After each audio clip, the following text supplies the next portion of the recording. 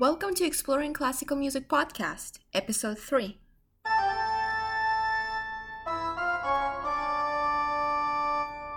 I'm Lika, your host.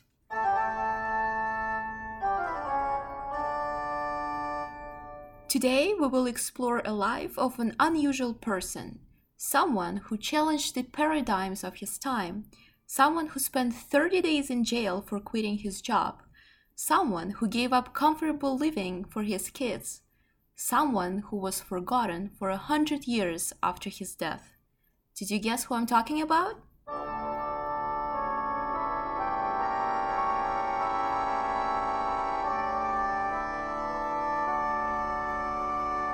This is what was told about him. His feet seemed to fly across the pedals as if they were winged, and mighty sounds filled the church. Here's another one. His fingers were all of equal strength, all equally able to play with the finest precision. He had invented so comfortable a fingering that he could master the most difficult parts with perfect ease. He was able to accomplish passages on the pedals with his feet, which would have given trouble to the fingers of many a clever player on the keyboard.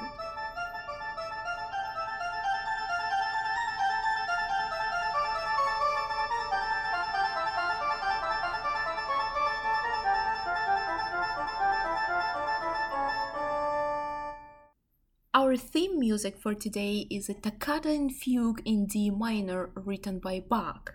Yes, Bach is that someone we will be talking about today.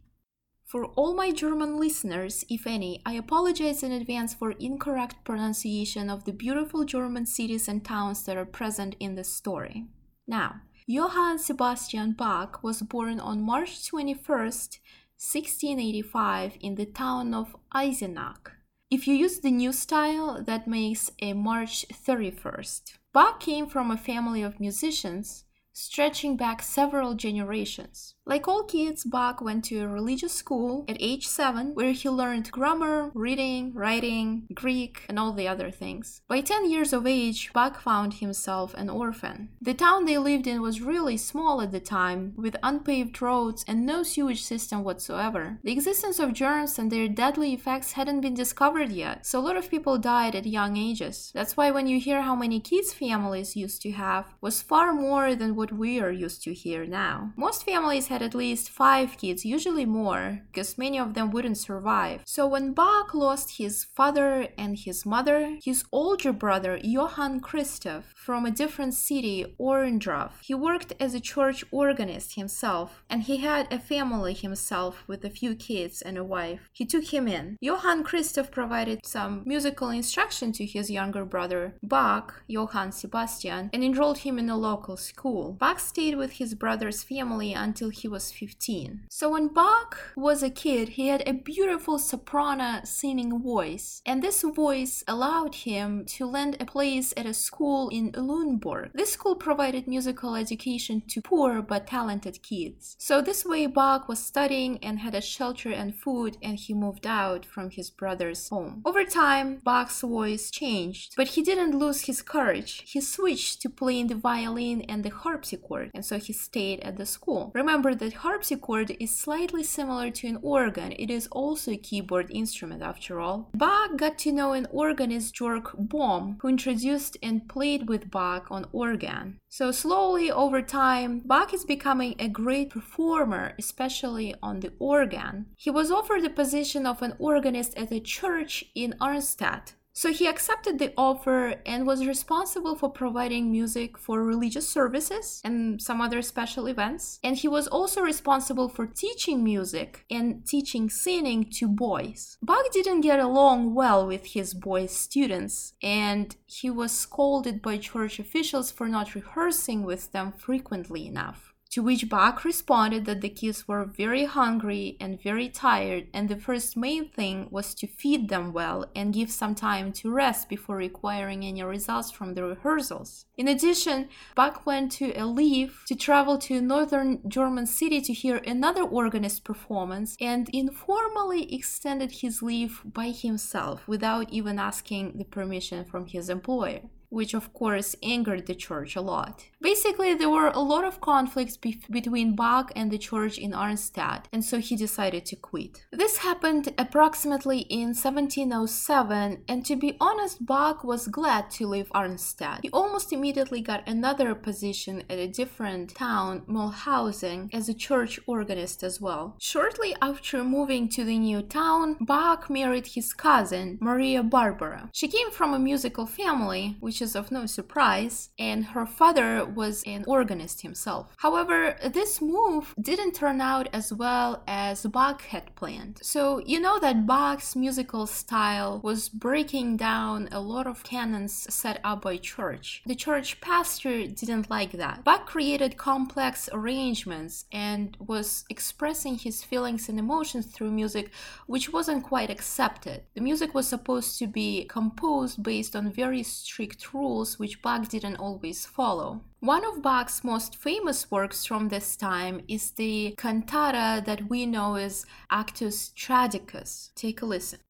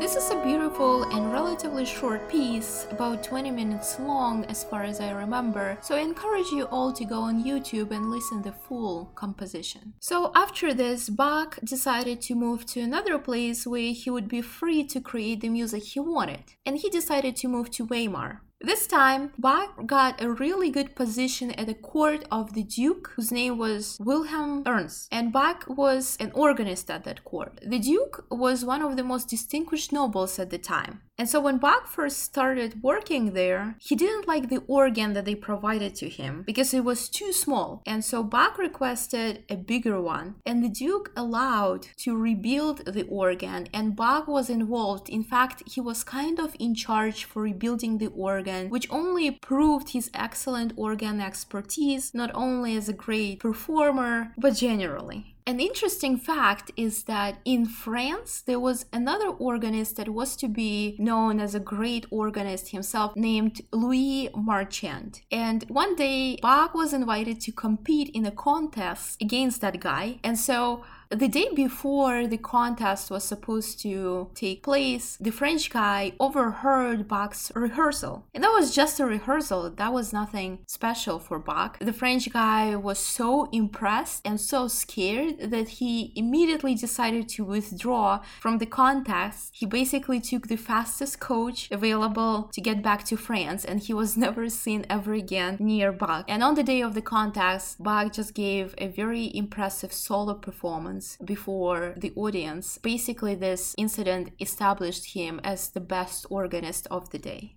Going back to Bach's organist position at the court for the Duke, he kind of liked it. He was able to write many church cantatas and some of his best compositions for the organ while working there. By the way, cantata is a composition for voices and instruments. Overall, during his lifetime, Bach wrote about 200 cantatas. Also during this time at Weimar, Bach wrote Toccata and Fugue in D minor, one of his most popular pieces for the organ and our today's theme music. While you do probably know by now what fugue is, toccata is a musical form for a keyboard instrument that's usually written in a free style, and it's characterized by full chords and rapid tempo, which was kind of designed for a really good virtuoso performer. And you probably could figure that by hearing that composition. If it's too good for too long, that's not interesting, right? So during 1717, an entire feud broke out between the Duke, Bach, and the Duke's nephew, Ernst August. In addition to this, they had a Kapellmeister or Kapellmeister, I'm not exactly sure. It's a German word which designated a person in charge of music making. It was the highest rank given to a musician during the Baroque age. These people would usually have an entire orchestra underneath them to manage, and they were able to use the orchestra to compose various music pieces. And so that old Kapellmeister died. Bach was kind of sure that he would be given the post, but he was passed over. The post got this Kapellmeister's son, who was not nearly as good as Bach in anything, and Bach figured that that was super unfair. And this is what happens next. Before the argument, the Duke introduced Bach to the court of Anhalt-Köthen. After the argument, Bach received an offer to the post of a Kapellmeister to work at that small court of Anhalt-Köthen.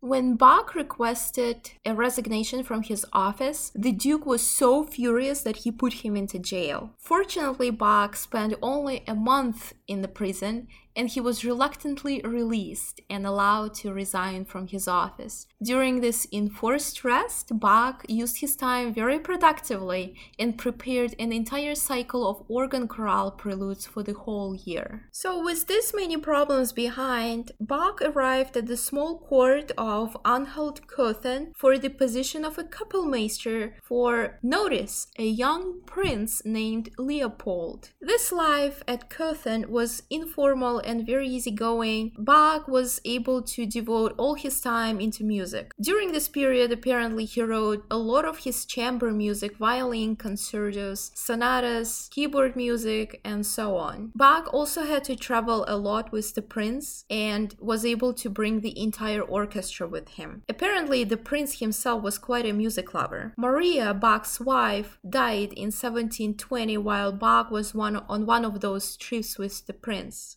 One of many Bach's responsibilities was to compose and perform 2 pieces for Prince's birthday and 2 pieces for the New Year. Sometimes there would be singers who had to perform those pieces, and one of them, Anna Magdalena, attracted Bach with her fine soprano voice. So they married in 1721 when she was 20 and Bach was 36. Anna Magdalena was a very good wife, a good housekeeper, and helped Bach with his music manuscripts. Around the same time, the prince also married, and the new princess didn't like and didn't have the same appreciation of the music as the prince himself, so now it was more difficult for Bach to compose. In addition, Bach's kids were growing up, they had to go to school, but there were no schools in that small town, and so Bach had to leave Köthen for his kids' best. However, the prince had to dissolve his orchestra because of his wife. It is unclear when exactly, so Bach would have left the town anyway. After having moved so many times in his life, Bach decided to settle in Leipzig. He signed a contract to become the new organist and a teacher at St. Thomas Church. He was supposed to produce music for various services and other occasions, as well as teaching music to kids. Does that sound familiar? At the time Bach lived and composed, they didn't have the convenience of modern technologies. Bach had overworked in poor light throughout his life, and his eyesight now began to fail him. I think the light bulb was invented by Edison sometime in 1870-something, definitely not in Bach's lifetime. So by 1740, he was really struggling with his eyesight, but it didn't prevent him from working very hard. He was even well enough to travel to perform Rome, and he visited Frederick the Great, the King of Prussia, in 1747. He played for the king and made up a lot of new compositions on the spot. At this time, Bach composes some of his best music pieces: the Mass in B minor, the Canonic Variations, the Goldberg Variations, the Musical Offering. His last great work is known to us as The Art of the Fugue. Take a listen.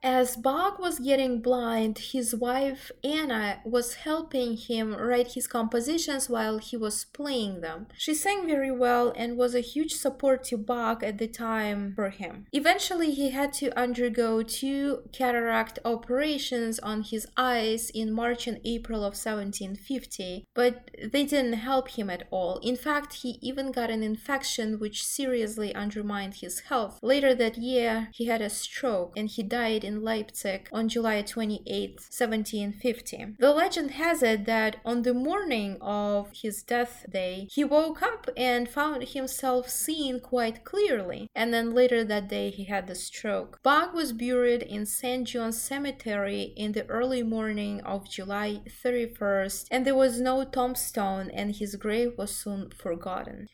Different sources say different things about how many children Bach had. Some say there were 9, 13, and some state that Bach had 20 kids. Regardless, most of them died, as was a usual case at the time, and only a few survived, and I think 3 of them went on to become successful musicians themselves. One last thing that I want to point out that I think is very important is one of the most influential compositions that Bach created is the 2 books of the Well-Tempered Clavier, which is a collection of preludes and fugues written by Bach that explore the intricacies of each of the 12 major and 12 minor keys. The first book Bach wrote in 1722 while working for Prince Leopold. He did that in order to support a new and unusual at the time way of tuning piano or harpsichord. At some point during these times, a guy named Werkmeister created, or rather tried, an equal temperament kind of tuning. You see, before then, the tuning wasn't equal, and the difference between 2 closest notes, or sounds rather, was 3.5 tones, which is enormous. For this reason, the tonalities or harmonies with a lot of sharps and flats sounded very fake, and composers reserved to only a few tonalities that sounded well. Apparently, this limited their composing abilities big time. Werkmeister discovered and wanted to quote-unquote market the equal tuning. He didn't quite create this because it existed, but the equal tuning meant that there would be only half a tone in between 2 closest sounds. This made all 12 major and 12 minor tonalities sound very beautiful with no fake sounds. Bach was so excited for this innovative tuning idea that he composed the first book full of preludes and fugues in each tonality, so 24 compositions in total. Later, in 1744, he wrote a second book with 24 preludes and fugues. So nowadays, we can enjoy a full set of 48 compositions. The reason the Well-Tempered Clavier books are so influential is that they show the power of equal tuning by showcasing the beauty of each 12 major and 12 minor keys. As you know, Bach was forgotten for about 100 years after his death by the general public, but but not by musicians really. Every person who learned to play piano, including Haydn, Mozart, Beethoven, they all learned it through playing those preludes and fugues, because they are a great way to learn how to play piano and legato, which means smoothly. During Bach's lifetime, he was better known as an organist performer than a composer. Only few of his works were even published during his lifetime, which was very normal. Not many people remembered Handel or Vivaldi either. Still, Bach's musical compositions were admired by those who followed in his footsteps. In 1829, a German composer, Felix Mendelssohn, reintroduced Bach's compositions in one of the concerts that he organized. Musically, Bach was a master at invoking and maintaining different emotions. He influenced the development of music. He was an expert storyteller and used his melody to tell those stories. Now he's considered to be the best composer of the Baroque era and one of the most important figures in classical music generally.